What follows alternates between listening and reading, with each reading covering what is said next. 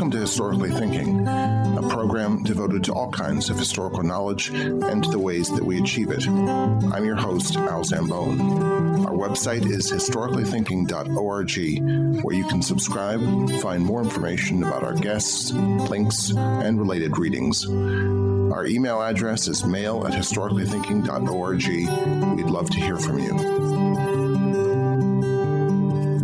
Hello.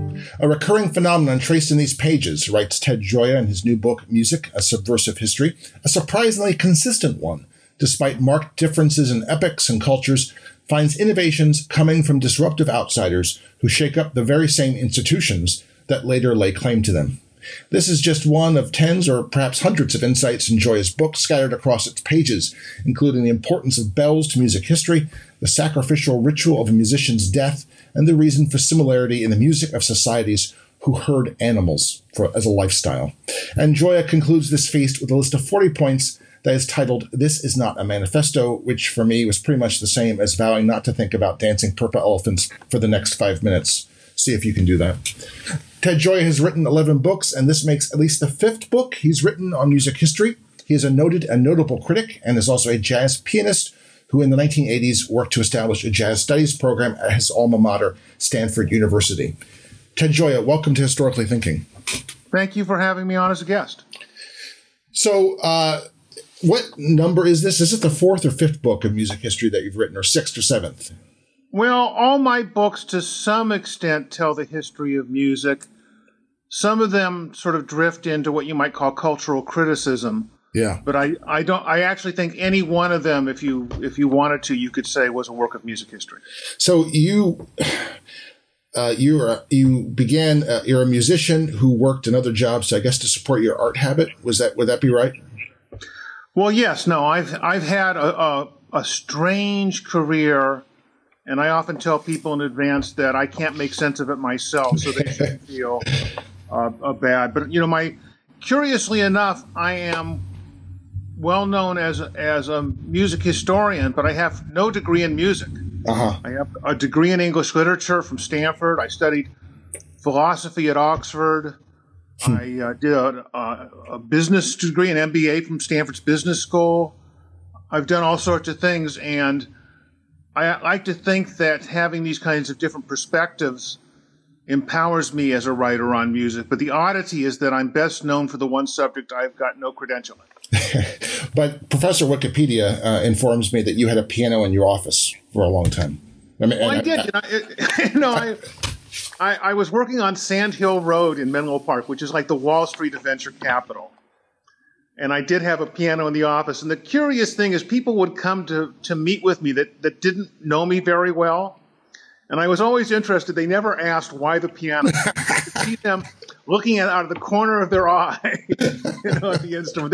They were always too polite to say, what in the world are you doing with the piano here? But no, that is true. So this is a big book. You've written all these books have something to do with music history. So what is the itch that music history scratches?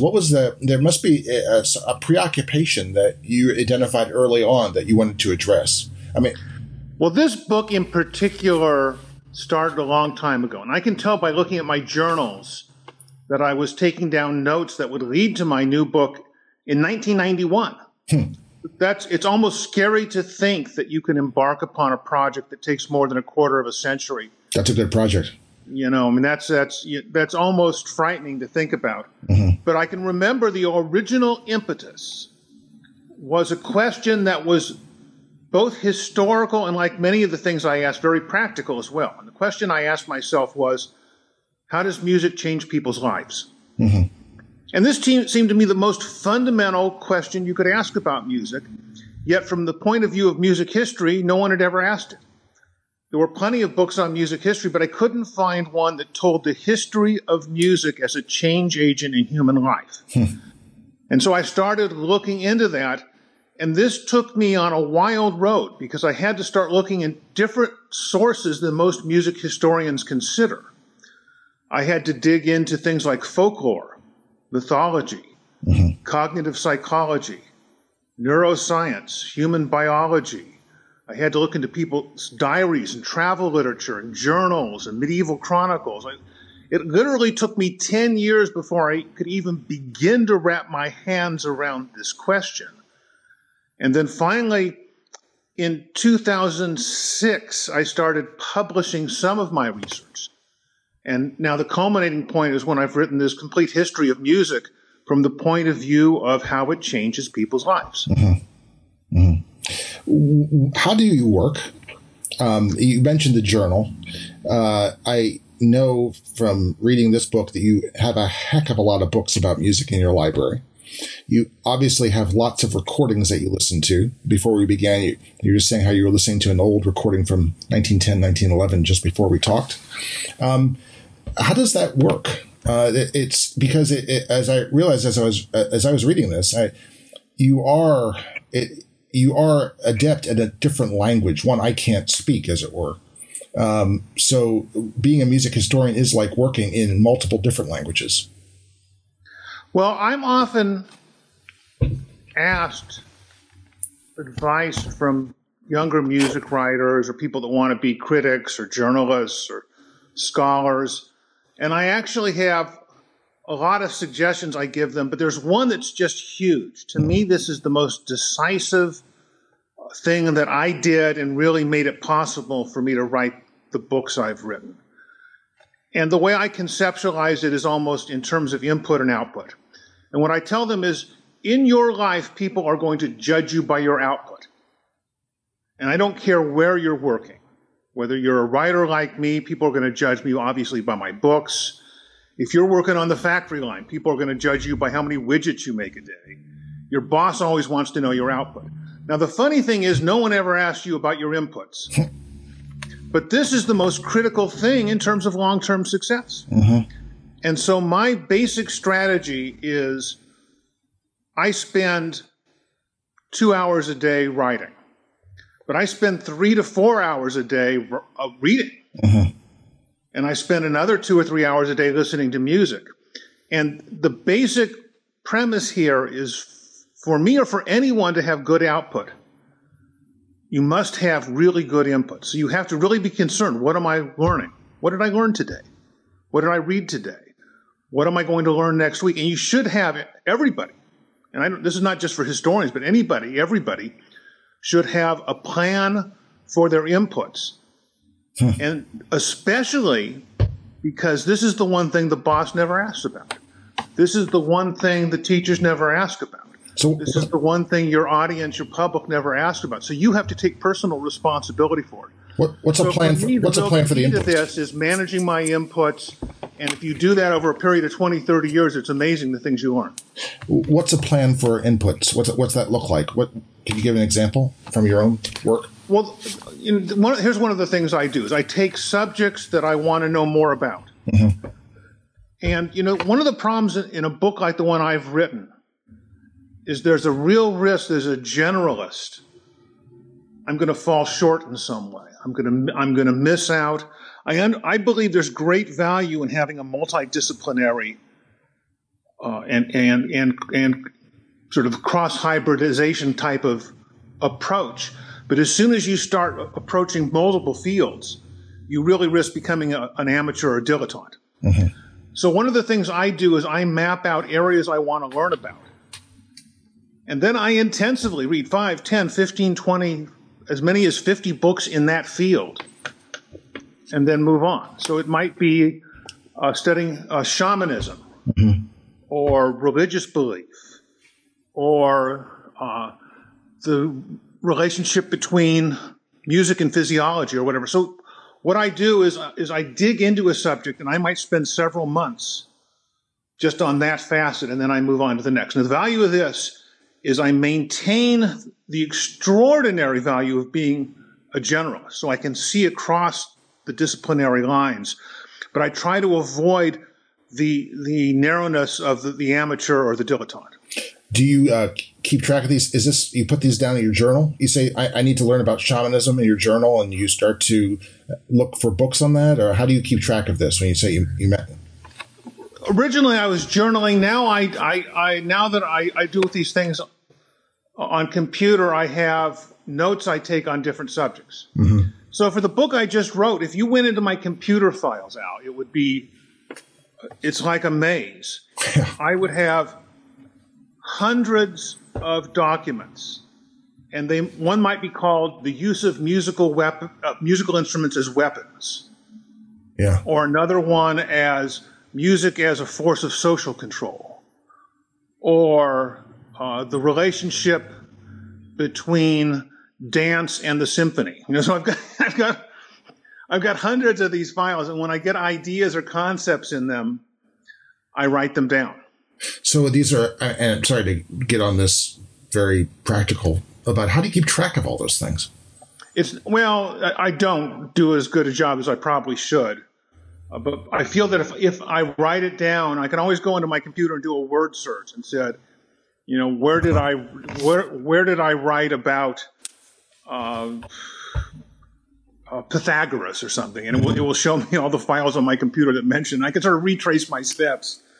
And sometimes some of the book just came straight out of these notes. It was a beautiful thing. I could copy and paste. That's rarely the case because the notes, you've got to be very expansive. But I've got a lot of pots in the fire. Mm-hmm. Well, yeah. And a book like this that covers 4,000 years of music history, drawing on research over 25 years. Yeah. Just controlling the subject is a major challenge. So, meditating on the book, it struck me something that you say in the book. You've said elsewhere that one of the biggest problems in trying for us to grasp this history of music is that we insist on seeing music as a diversion, as entertainment, as something we do after we're done working. You quote Steven Pinker, his awful phrase that music is just auditory cheesecake. And that seems to be you have many targets in the book. That view is not just a target, but it's sort of an obstacle that you kind of have to bulldoze aside and have to keep on bulldozing to refresh us and give us new ears. Is that right? Am I on? Well, absolutely. In fact, when I sat down with my publisher early on in this process, I said to them, I'm one of these rare people. I can actually sum up my whole life's scholarly agenda in one sentence.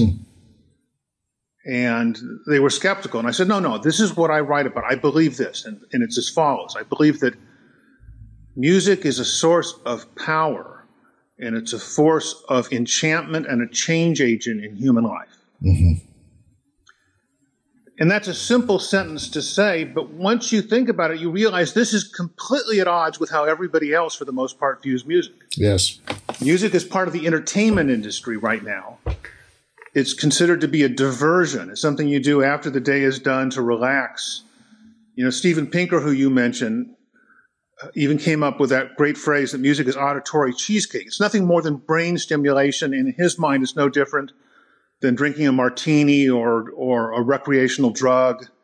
And this is so far afield from what I believe. And I felt that it's all the more important, given the current culture, to tell the story of music as a force of power. Mm-hmm. Because that's an amazing story. And it's one that not only allows us to understand history better, but it might allow us to understand ways of revitalizing our musical culture. Mm-hmm. Yes, you say that this all comes down to your taking Aristotle seriously. Could you explain that? Well, that's right. It's interesting. If you go into the great works of ancient political philosophy, Plato's Republic, the Laws, Aristotle's Politics, it's amazing how much they talk about music. Mm-hmm. Now, today, we wouldn't think that music is political. You wouldn't turn on CNN on election night and expect to hear them talking about songs. But for Aristotle, for example, music was essential to understanding our life as individuals and as members of a political community. And there's an amazing passage in Aristotle where he talks about the value of music. It's in the Politics. And he gives a long list. He'll tell you that music makes the soldier brave in battle. Mm-hmm. Music makes us live better lives, more virtuous lives. Music makes the worker's toil more endurable. Music has the power to heal, to change moods, even to change our body. And he goes on, and then finally at the end of the list, he says, almost as an afterthought, and it's entertaining, And for Aristotle, that was the last thing on the list. In our own time, we tend to have forgotten all those other elements. And one of the purposes of my music history book was to show all these extraordinary things music does and still does in the current day. Mm-hmm. I mean, I could give you many examples. It's amazing. Do you know that 60% of surgeons listen to music while they're cutting you open and operating on you, and they believe it enhances their performance? I'm actually surprised that's that low.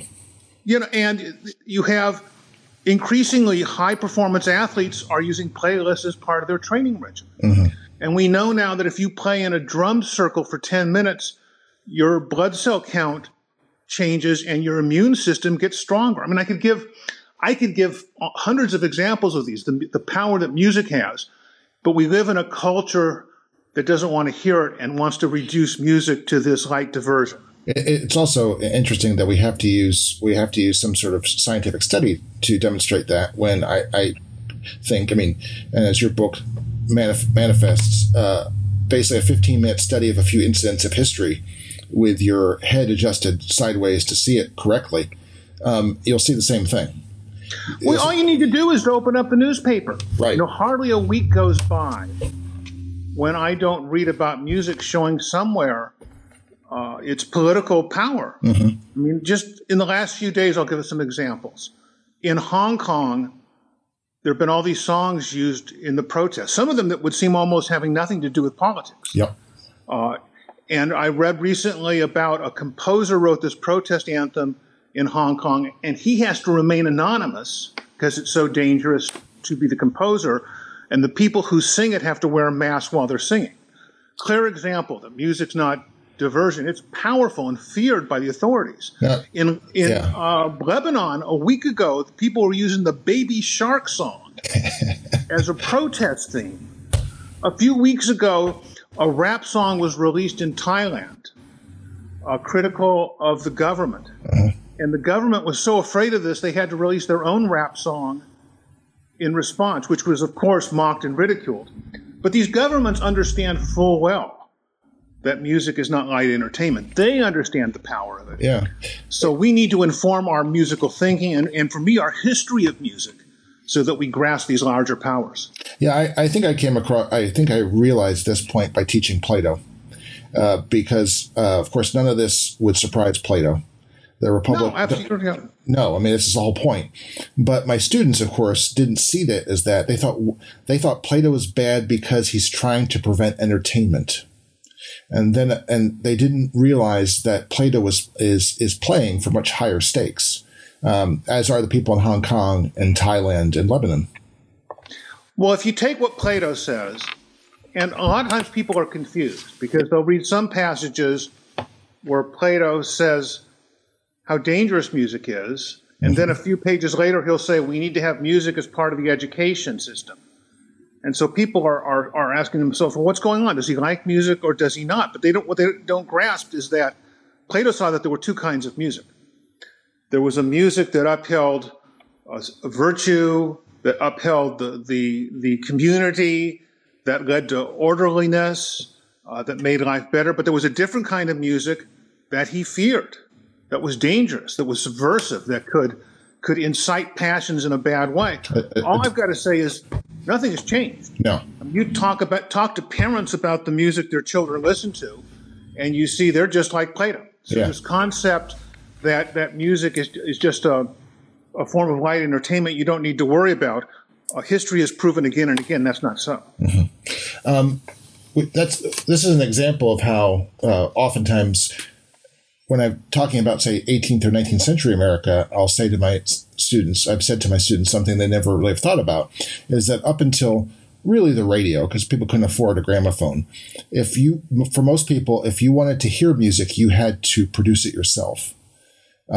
Yet it's another example that you give is that we always think of music as involving a performer and an audience, which is such a recent notion. It's one of the many sort of notions that we have, these sort of these things that we believe that just aren't so, these engravings in our head, as we call it in historically thinking, these engravings that prevent us from actually seeing the way things were. Well, this is a fascinating topic, and it's another one where the perception is so different from the reality. I was talking to a music writer, pretty well known, who's written a number of books, and he told me, he said, Ted, the audience really decides everything. All music is created with an audience in mind. And I said, that's not true at all. He said, no, Ted, all music is created with an audience in mind. And then I said, and I think I probably gave him 20 examples to the contrary. I said, you're living in a village in Eastern Europe in the 19th century, and there's a dance at the wedding reception. You're all up dancing. Who's the audience? Everybody, in a situation like that, everybody is the participant. You don't have this distinction in the audience. When a congregation gets up and sings, who's the audience? Is God the audience? Well, I mean, that's a very convoluted aesthetic stance to take. Yeah. When people sing the national anthem, who's the audience? In many traditional communities, there is no word for audience. You go to some of these societies, the idea that music has a performer and audience is foreign to them because everybody in the community participates in these rituals. When I'm driving to work and I'm singing along with the radio in my car, who's the audience? I mean, in fact, when you look at it, what you find is in most times and places in human history, there is no audience. And when you start viewing music solely on the basis of that, you've already been corrupted by the thinking of the entertainment industry, which is music as a commodity, you sell it to a consumer, et cetera, et cetera. And when you start applying those notions to history, you'll end up learning nothing, because the first thing you've got to grasp is the audience is a very late construct. So there are 28 chapters in this, not counting epilogue, the manifesto that is not a manifesto, and the introduction. So I want to just cover a couple of the chapter topics and have you respond to them. You have great chapter titles, by the way. I really was extremely envious of them. Thank you. One of them is Music History as a Battle Between Magic and Mathematics. Please explain yourself. Well, this, I think, is the most important change in music history, and once again, it's completely ignored.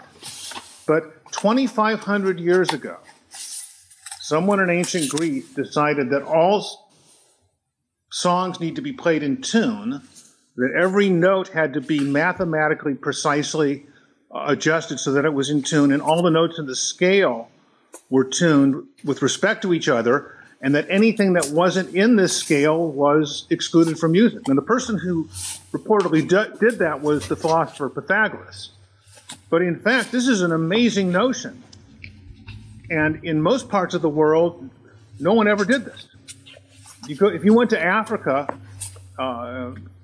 in traditional societies there and asked them when they tuned their instruments, they would look at you in incomprehension. And the idea that you'd only play certain notes that were mathematically precisely defined would have been a great shock to them. And I look at this extraordinary path Western music went down by defining everything mathematically, and then you see in the 20th century how it's all overturned by African-American musicians. In the blues, you bent notes. In the blues, you distorted tones. In jazz, you distorted sounds. And this whole notion of playing in tune was challenged. And what this did is it reinvigorated Western music. After 2,500 years of dominance by mathematics, a whole different aesthetic came in. And to me, in many ways, this is the most interesting transition point in the history of modern music. Could you... So what did Pythagoras? I'm still, for those of us who aren't musically inclined, how does Pythagoras mathematize magic or replace magic? Because certainly music is somehow still magical even when it's mathematical. Well, yeah, no, you're right. There's a whole different story here. In addition to mathematically defining the notes, there was this movement in ancient Greece around 500 BC to turn music into something rational. This was the birth of Greek rationalism. And previously, music had been magical, even in Greek culture. You probably are familiar with the myth of Orpheus. Sure. The Greek musician who went to the underworld and brought his lover back to life by playing a song. This is an extraordinary concept, but even as late as the Pythagorean era, the philosopher Empedocles claimed that with his musical magic, he could raise a corpse from the dead. Now, this was such an embarrassment to Greek culture that when they put out the edition of Empedocles for philosophy students, they left out that passage because it was too shameful and embarrassing. But this gives you a real sense of the conflict in music. Music is a source of magic, or music as a rationally defined mathematical science. And once you understand that conflict, you begin seeing that this notion of music as magic has never disappeared. It's continued to exist on the fringes of our musical culture, and for very good reason, because music does have power. You know, I'll just add one last thing here, and this is fascinating. 3 years ago in UCLA, they were able to take someone in a coma and bring them back to consciousness with ultrasound. It's a small device. It's about as large as your smartphone. They were able to bring this person back. The resemblance between that and the myth of Orpheus is uncanny, and just reminds us of the kinds of power sound has that we don't normally recognize. You say a bit later on, after the chapter I just referred to, that we have this marked stratification that you're talking about is our most lasting legacy from the Greeks. From this juncture onward, you write, we seek in vain for a unified musical culture in the Western world. What do you mean by that? Well, once you got into this Platonic notion that there are two kinds of music, there's one that upholds society and one that endangers society. From that point onward, you find something interesting. The music history books tend to discuss the official music. And by official, I mean this was the music that was sanctioned as acceptable. It pleased the ruler. It pleased the religious authorities. But we now can tell that at every juncture in human history, there's been a second kind of music that was denounced, censored, forbidden, and mostly hidden from view. And part of why it took me 25 years to write this book was I had to uncover this music that's been hidden from view. I'll just give you one example. Give two or three. Okay. Well, it's very interesting if you look at the first 1,000 years of Christianity. We're talking about 1,000 years. And during that period, no secular songs in the common language of the people in Europe has survived. Now, we got religious songs, we've got songs in Latin, but, for example, a love song that somebody in France might have sung in the year 500 or 600, none of that has survived. Now, can we surmise that they didn't exist? No. Well, in fact, we know they exist. We know they existed in large numbers, and the reason we know about it is because of how frequently these songs were attacked by the church. We have hundreds of sermons, church council proclamations, declarations by the Pope, all of them saying there's this dangerous music out there. The people are singing these dangerous songs. They're sexy. They're sacrilegious. They're sinful. They are destroying the community. And we know that these proclamations from the church had no impact in getting rid of these songs because they kept on making the same denunciations for 1,000 years. It sounds very contemporary. Yeah, no, it is very contemporary. So I mean, it's fascinating to consider. Here we've got 1,000-year period where none of these songs have survived. Yet we know that they were a vibrant part of the day-to-day life of most people. So this gives you an idea of what I'm trying to write about in my book, is this whole history of music that as soon as you begin to write your music history based on what has been preserved by the authorities, you're never going to understand how music changes people's lives. Imagine in our own time, if all the music attacked by religious authorities and community leaders and parents disappeared from the music books. How reliable would those books be? But that's exactly the situation we have to live with as music historians. What's another example? Okay, another example is take the greatest breakthrough in Western music. This is when the troubadours, the nobles in the south of France, began singing about love and their personal emotions. Now, we take for granted now that a song reflects the emotion of the singer, but that wasn't true before that time. In fact, the singers were mostly anonymous, and they sang about God and country. But all of a sudden, people are singing about their personal emotions. And these nobles in the south of France become famous as the first troubadours. Written out of the whole history of music, though, is the fact that these songs of personal expression and love were originated 200 years earlier by female slave singers in the Muslim world. And they sang about the exact same things the troubadours sang about. But they were excluded from the history books for the same reason that they were the underclass. They're the outsider. They're the slave. They're the bohemian. They're the renegade. So it's a beautiful example, or not so beautiful example, of how the ruling class dictates what's said in the history books. But in fact, you find again and again that the outsider creates these innovations long before they enter the mainstream of society. You know, we've seen that in our own lifetime. I mean, those of us who grew up with rock and roll, we understood how much the Rolling Stones and the Beatles were feared. But nowadays, those bad boys are Sir Paul McCartney and Sir Mick Jagger. 50 years ago, Bob Dylan was the head of the counterculture and was viewed as a dangerous figure by the mainstream. 50 years later, he gets the Nobel Prize in Literature.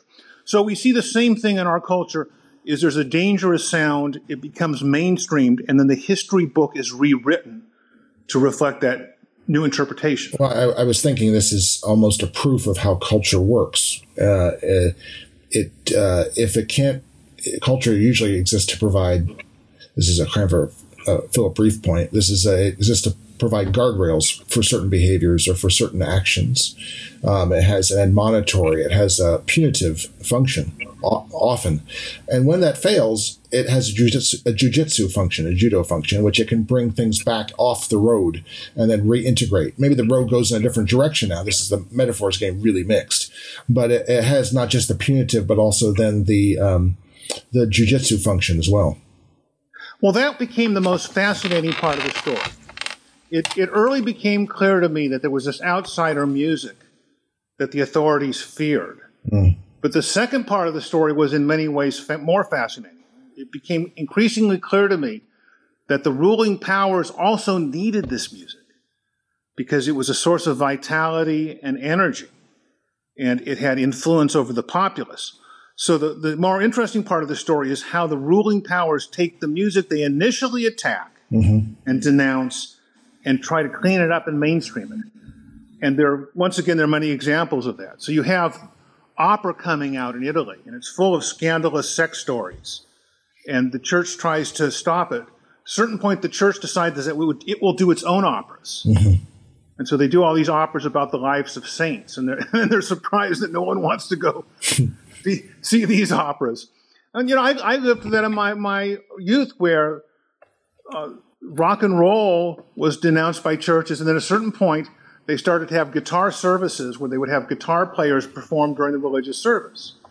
So the idea is we will try to assimilate it. And there's a whole history of Christian hip-hop or whatever, Christian heavy metal, where there's an attempt to take the very sounds they feared and assimilate them. And it's a process that's actually been going on in our cultures for thousands of years. Just a brief detour. Well, not a brief detour. This fits in right with this. You discuss in the chapter called "The Devil Songs." You talk about sin and Christianity. And there seems to be a deeper. I wouldn't say that Paul and the early Christians have picked up on the Greek dichotomy. It's actually more interesting than that. There's a way you point out that Paul at one place says that you're supposed to sing, make melody in your heart to the Lord, which draws upon the idea of music as magic. Or of at least of it being a counteraction to intoxication. Or I would even say that the only way you can speak to the divine ultimately, in the most freeing way, is through music. That there's eventually you have to go beyond words. But you also use music as a source of teachable moments, and those are in. You say are in there's a resulting tension which has never been adequately resolved. It seems to me a very creative tension. Well, it is, and it's a fascinating part of the story because You know, one of the things people ask me is, Ted, you say there's this whole secret history of music. That can't be true. Why would people not want to talk about the real history of music? And I say the reason is because once you understand the real engine of innovation in music, you find it's always linked to shameful, embarrassing things. Sex, violence, magic, altered mind states, trance, supernatural elements, generational conflict, warfare. These are the engines of innovation in music, and they're embarrassing things in many instances. You don't want to sing about, sex and trances. And particularly when you get to religion and religious music, you've now entered an extraordinary subject because, as we all know, music is a pathway to an altered mind state. It's a path to ecstasy and transcendence. You go back to the ancient shamans that got into trances. They would get into these trances through drumming and musical states, and that was the power of their whole craft. Now, here's the challenge, though, is those kinds of ecstatic trance states are often incompatible with an organized religion. In fact, if everybody in the church starts going into a trance, it soon starts looking like a disorganized religion. Yeah, who's going to bring anything to potluck? No, absolutely. And so here's the problem the churches understand, and they understand it full well, is that they need to have music that brings people into a transcendent, ecstatic state. But there's also danger in embracing that music because it's so uncontrollable and individualistic. So this is the creative tension in religious music, is to what extent do you let people get into an ecstatic state? So you could just do a whole essay on churches that allow people to clap to the music and the other ones that don't. and there's extraordinary notions of, is drumming acceptable in church music? I mean, there's a bunch of things like that people don't normally think about. But as soon as you want to understand the real history of music as a source of power, you find out this in many ways is the fundamental tension throughout the whole history of religious music. Uh-huh. It might still be relevant in that certainly in American culture, one of the few places where music is not regarded simply as entertainment might be in churches. Well, and it gets to this whole notion, music's not auditory cheesecake. If people are using music as a path to the divine and to spiritual transcendence, that's pretty extraordinary. Mm-hmm. That's something that takes seriously. These conflicts don't go away. I mean, literally the most controversial thing in the music world as we speak is this new Kanye West album, Jesus is King. Yeah. And this captures the whole tension at the forefront of our culture now, because there's a notion that this is not popular music, that this kind of music is not commercial music. Yet it testifies also that this is how music is actually used by actual people in real life situations. So the tension never goes away. Mm-hmm. Let's jump way ahead into the 18th century, into a chapter called Subversives and Whigs. It seems to me that some of what you're saying, everyone has believed in ever since they saw Amadeus. So how do Bach, Haydn, Mozart, and Beethoven, how are they? Mozart is subversive, yet at the same time, you're sort of also part of that is also trying to show how bourgeois he is. Am I wrong? I mean, there's a 0-1, there's a plus minus to these characters. Well, one of the points I make is that music innovation comes from outsiders. Mm-hmm. And everyone can see it in modern times because you look at things like hip-hop or punk rock or the British invasion or outlaw country music. It seems wherever you look, the musical styles that have the most impact on society are the ones that represent an outsider viewpoint. Mm-hmm. But people tell me, well, that doesn't really address the past. In the old days, people like Mozart and Bach worked for country and God and worked for the nobility, and they were establishment figures. And I said, no, you're missing out entirely. In fact, there's not as much difference between Bach and a punk rocker. And people laugh at this, and I can find people that think they know Bach really well.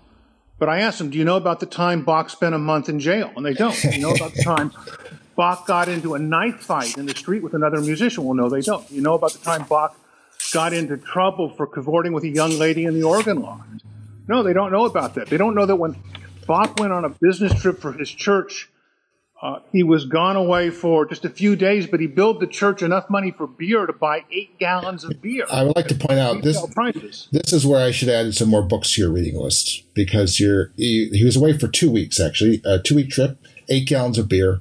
And I don't think that Ted Gioia realized that the Royal Navy beer ration at the time was a gallon a day. Okay, so he was just very good. Now I would say, as another Lutheran, he was extraordinarily moderate. Okay, well, one of his contracts involved him getting free beer from the brewery as part of his reimbursement. But you have to drink something. The larger question is, what was Bach really about? And we find that he had constant problems, disciplinary problems for the people that hired him, and was considered incorrigible and a scandal in many ways. And this is not just fanciful gossip.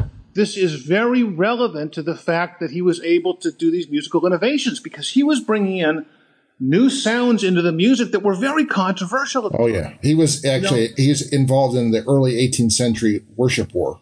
And people said this is vanity, and he was being extravagant and showing off and all this. A cantata goes on for 20 minutes in the middle of a service. I mean, for one thing, it takes up a lot of time in the service. I can imagine a lot of parishioners just saying, hey, if we could afford a watch, we would be looking at it. Can't we just go home now? And so the notion that Bach is this great establishment figure is a myth imposed after the fact. And this happens again and again in music history. And it's the same process I've discussed before, is these figures are outsiders, but they become cleaned up and made respectable because the mainstream needs them. Mm-hmm. At a certain point, German nationalism felt they could benefit by turning Bach into a spokesperson for God and country. So they have to clean him up. Parenthetically, what do you think of the sort of the argument, maybe a little bit too extended, but in the Evening in the Palace of Reason, of Frederick the Great advocating sort of music as entertainment, in some ways as a pleasant auditory cheesecake, versus an old, stodgy Bach, who's also still a knife fighter, who believes that music can change your life? Well, the rulers always want to defang music. Sure. And they prefer a music that still has its power, but its power is now channeled in acceptable ways. And so, and some of these rulers themselves fancy themselves as music critics, and they actually did have extraordinary impact on what was allowed and what was forbidden. But you'll never get, if you spend too much time looking at the palace and what happens there, you end up getting a very misleading notion of what's happening in the musical culture, because things happen faster in the general culture long before they show up in the hallways of the palace. Mm-hmm. Mm-hmm. So just before we move on, how is Haydn then? How is he subversive, though? I mean, he is a court composer. Is he subversive because he eventually cast off the court and becomes a popular musician? I mean, how do you regard him as subversive? Well, Haydn's the perfect example of this whole process, because he straddled an era. When he started out, he had to be very subservient. He got hired by a noble family. He had to dress as a servant. We see his contract. We know he wasn't allowed to sit with the family at dinner. Of course not. He spoke when spoken to. He met with his boss every day and took orders of what music was going to be performed. We have letters of him to his boss, of him basically groveling. But during his lifetime, this whole notion of musicians as celebrities took off. And as soon as he got the kind of acclaim throughout Europe that allowed him to change the terms, he began being very prickly and difficult. It's fascinating to look at the letters he sent back home when he was in London. Now the Esterhazy family, I don't know if I'm going to be able to write to you very often. I'm so busy here. Leave me alone. And now Haydn starts developing all these relationships with young women. And this is one of these great mysteries in music history. But we know when Haydn died, his will is filled with these bequests to women that weren't related to him. Mm-hmm. So you now start seeing a Joseph Haydn that looks a little bit more like Mick Jagger. And it was the very same thing that's going on here. We like to think of him as an establishment composer, but as soon as he had the leverage to get the kind of freedom and independence, he exerted it to the full extent he could. Mm-hmm. Let's talk a little bit about a theme that's throughout the book. You head on it, too, when you get to sort of the mid-19th century. You're talking about Wagner and musical nationalism. But you write, when I tell people that music is closely connected to violence, a key theme in these pages, they often reject the notion out of hand. Well, first of all, how is music closely connected to violence? Well, this goes back as far as you can trace. Yeah. And there are certain biological and evolutionary reasons for it, and certain hormonal things, hormones that are released when you listen to music that bonds people together, and it can be for good or for bad. But soldiers going into war will actually fight better if they're accompanied by music. That's why they actually sent drummers and buglers out on the battlefield. They didn't send a painter to paint on the battlefield. They didn't send a sculptor to sculpt out there, but musicians actually brought their musical instruments on the battlefield. The Spartans played the flute. Well, no, yes, that's right. They did. They did play the flute. And it's the curious thing is even the most respectable part of our musical culture, the symphony orchestra, originated in bloodshed. Mm-hmm.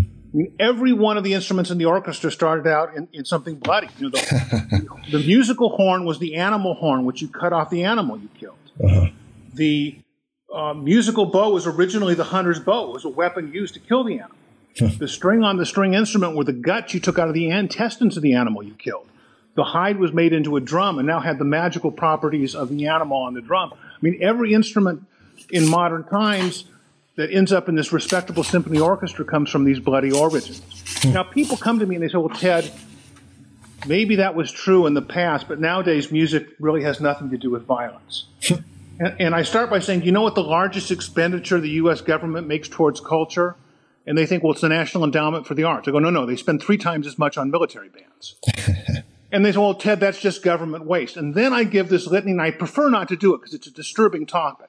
Uh-huh. But I say, okay, let's look at all the mass shootings and terrorist events that have taken place at concerts in recent years. I go, that shooting in Las Vegas, almost 1,000 people killed or injured. Country music performance. The terrorist attack in Paris, the Bataclan nightclub during a heavy metal performance. The attack and the explosion in Manchester, England, Ariana Grande concert. In Orlando, the Pulse nightclub. I mean, this is not coincidence. Music evokes these powerful feelings. That's why killing gangs have their theme songs. Why did Charles Manson need the Beatles song Helter Skelter? Why did the Weather Underground name themselves after a Dylan song? So this idea that music has nothing to do with violence. Well, yeah, if you just read Billboard magazine and look at the charts and the radio, you may not know that.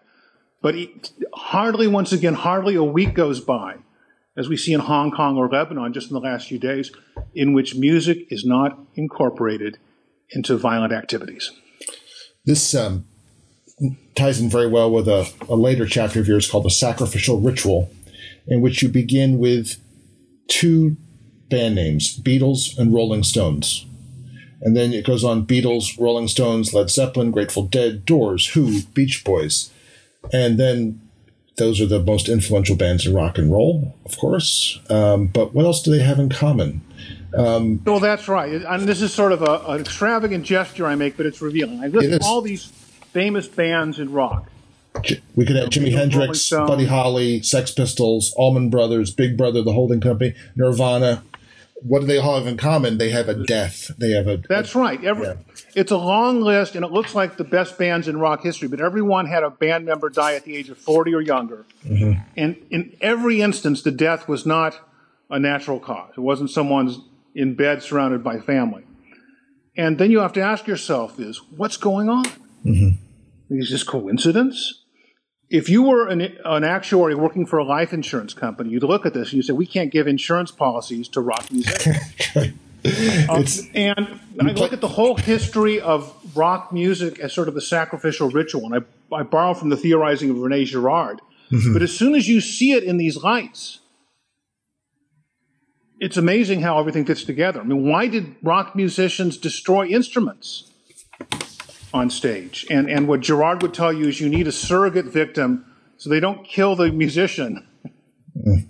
I mean, because as you know, at Altamont and the other places, there was violence at the rock performance. So the destruction of the musical instrument is this cathartic event. But when you start seeing that, you go back. I'm convinced the reason why Mozart, one of the reasons he's the only classical composer that most people still know, is because he died young. Not just because he's good, because he died young. And sacrificing instruments. Liszt used to beat the crap out of pianos until he rendered them to kindling. Right? I mean, we're not the first people to destroy instruments on stage. Well, no, and if you can't destroy the instrument, the rock musician was supposed to go back to the hotel room and trash the hotel room. Exactly, yeah. Whole mythology. Yeah. And the connection to sacrificial ritual is striking. Well, heck, one of the most popular rock events every year is called Burning Man, where they actually burn an effigy at the close of the Sabbath. I mean, like I said, the more things change, the more they stay the same. And there's once again an idea that this kind of violence is either not a part of music, or if it was, it happened long ago. But no, even today, there are very powerful connections between music and violence. And if we don't understand that, we certainly can't channel it and control it or make sure that it happens in a constructive way for society. Mm-hmm. We're just about to close up here, so I want to put this to you. You say at the end of the book, we are faced with a paradox. Two different visions of music flourish, and they seem incompatible. On the one hand, we encounter powerful interests who want music to exist within the predictable formulas of the entertainment industry. Or, on the other hand, it's going to be a subversive force of change. How does this all end? Well, right now we're told we've reached some sort of endpoint in music where it's now going to be controlled by algorithms, artificial intelligence. Streaming platforms are going to recommend the perfect song for every hour of our day and match our mood. And we'll reach this happily ever after in which all these genre battles and nasty disruptive musicians are shuffled off stage. I love when reading that. I realized, oh my God, it's right. We've reached the end of music history. This is what people are saying, as if people haven't said this about other things before. Well, that's right. And it's interesting to look at other points in history in which the music industry thought they'd reached some end point. Mm-hmm. The classic example is the early 1950s. Got the long-playing album out there, and the music industry says, we've now got the perfect album for everybody. They invented mood music. Mm-hmm. They had these bachelor pad albums. Mm-hmm. They had sort of these romantic ballads, Frank Sinatra and Nat King Cole. I mean, you couldn't get more beautiful than that or more romantic. You had funny novelty songs. There was this one-on-one matching where you could go through every point in your day and there was the perfect song to match it. And then 5 years later, rock and roll shows up and disrupts everything. Mm-hmm. And the music industry was shocked. They thought they had reached this happy endpoint. What they don't realize is people don't want a happy endpoint in music. They want that disruptive power in music. Mm-hmm. And I could give other examples, but I think we're living in one right now where it seems like we've reached this placid stage where music is controlled by these tech companies and we got to a happily ever after. That won't be the case because not only will there be disruption, people will crave the disruption. And when it comes, they'll embrace it with tremendous enthusiasm. Now, you can't predict in advance exactly what it would sound like. If you could, I'd be doing it. Mm-hmm. But you can tell that these ideas that artificial intelligence and robots are going to control our musical life, that's a joke. It will never happen. My guest today has been Ted Gioia. He's the author most recently of Music, A Subversive History. Ted, thank you so much for joining us. Well, thank you for having me on. For more historical thinking, go to our Facebook page, where you can comment on today's program and suggest ideas for programs to come. Please subscribe to us on Apple iTunes. And if you like what you've heard, please leave a review so that others can find us. Our program's editor is John Rudat. I'm your host, Al Zambone. Talk to you next week.